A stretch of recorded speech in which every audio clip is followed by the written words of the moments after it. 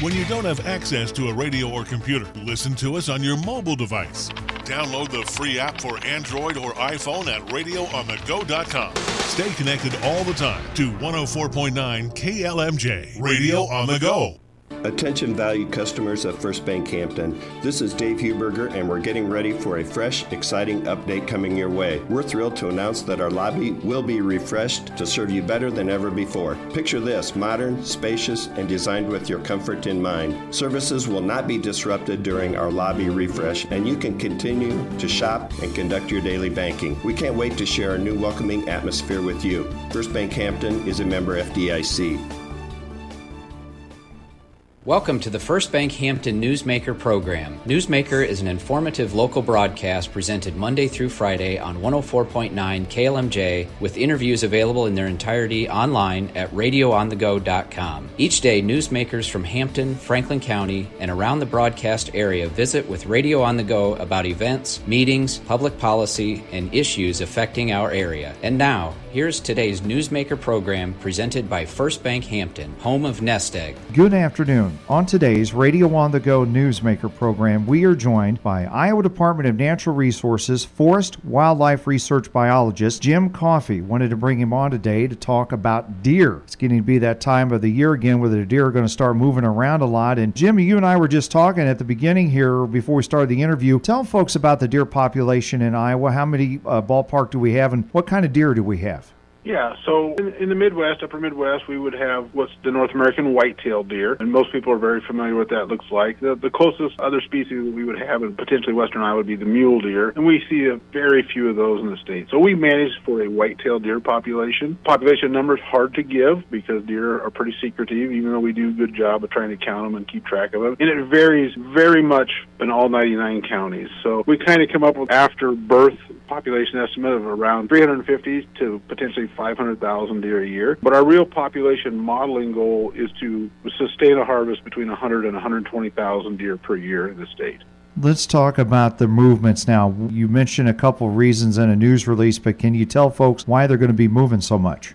Yeah, so the main reason deer are going to be moving here in late October and early November is the fall rut will be on. And the rut is the reference to the breeding season. The females will come into the estrus, the males will start tending them, and that just makes animals get a little goofy and change their normal behaviors that we're used to the other 10 or 11 months out of the year. But in Iowa, we also have some other factors. We're going to start seeing the daylight savings time change, and we know that deer tend to move during the mornings and the evenings. So now we have drivers on the road with a time change that the deer don't have watches. They look at when the sun's setting and when the sun's rising. And then more importantly, too, we're going to see that crop harvest start to occur, and it already is occurring in many parts of the state. And that's going to change deer behavior as they're being pushed and moved as those crops are being taken out of the field. They're starting to move to those smaller riparian areas and smaller waterways to kind of get ready for the rest of the fall and winter. Now, there's always been talk about when you see one deer, you might as well assume there are more. Is that still pretty true? That's very much the case, and we always remind people, we see that first deer, and we're a little bit in awe. Oh, there's a deer in front of me. But we have to remember that many times that's an adult doe deer, and she'll probably have one or two fawns behind her that really aren't paying attention to anything other than their mother running across the road. And then in other cases, it's that buck deer that's trailing that doe that's in estrus because he's trying to tend her. And so we watch the doe, and we don't look and see that second or third deer that's coming across the highway behind us.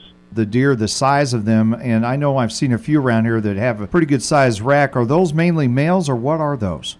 Well, only the males have racks, and that rack continues to grow as they get older up to a certain point, and then as the testosterone levels drop, that rack may not grow much more. But those male deer are going to fight for dominance. They're going to get kind of a pecking order together. They try to use that as a way to breed the most aggressive does, or the more mature does. So the rack has a function. It's an attraction to the females, but it's also how the bucks fight with each other to determine that dominance hierarchy. Advice you want to give to the traveling public, those that are driving, what should they do? Yeah, so, we just want to put our really good defensive driving skills in place. Deer are very habitual, so if you know an area where deer tend to cross, that's going to be a high percentage area we really need to watch out for, especially where streams cross roads or fence lines come up to road intersections. But my main thing that I tell people, especially even my teenage kid drivers, is we're sweeping our eyes from fence row to fence row. We're not just looking at the roadway. We're constantly scanning the roadway. We're dropping our speed down probably about 5 miles an hour during that rut time of the year, because that gives us a little more reaction time. And then the one that really bothers me the most is tailgating. Is you can't tell if a deer runs across front of the car in front of you, but you still need time to brake. And so we see people that brake and then they get rear-ended by the car that's behind them. So we need to maintain that proper distance, just like the DOT tells us, to allow stopping conditions to happen. Lots of things that we can do to try to avoid that collision. And then the final thing I always try to take is there is a campaign between the Iowa DNR and Iowa DOT called Don't Veer for Deer. And what that is that's your best chance of coming out of a car crash with the least amount of injury. Is that deer, it seems big at the time, you're much better off, if you have to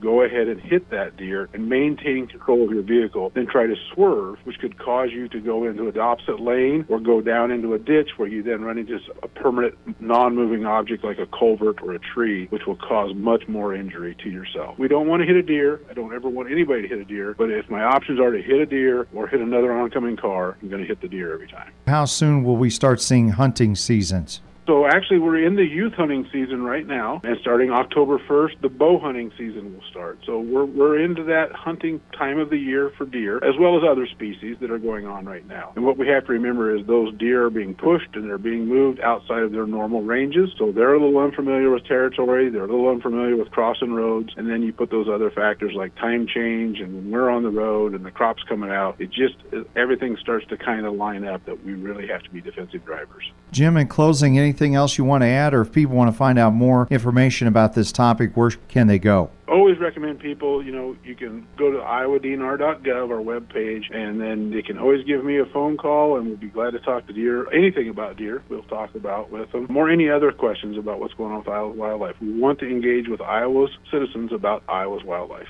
All right. Well, our thanks to Jim Coffey, today's guest on the Radio on the Go Newsmaker program.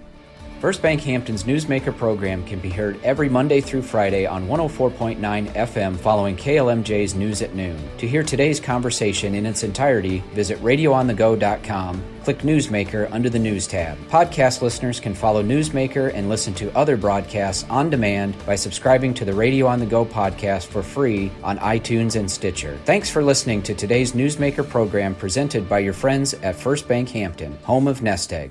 Tired of standing in line at the bank? Hi, this is Maria Seams with First Bank Hampton.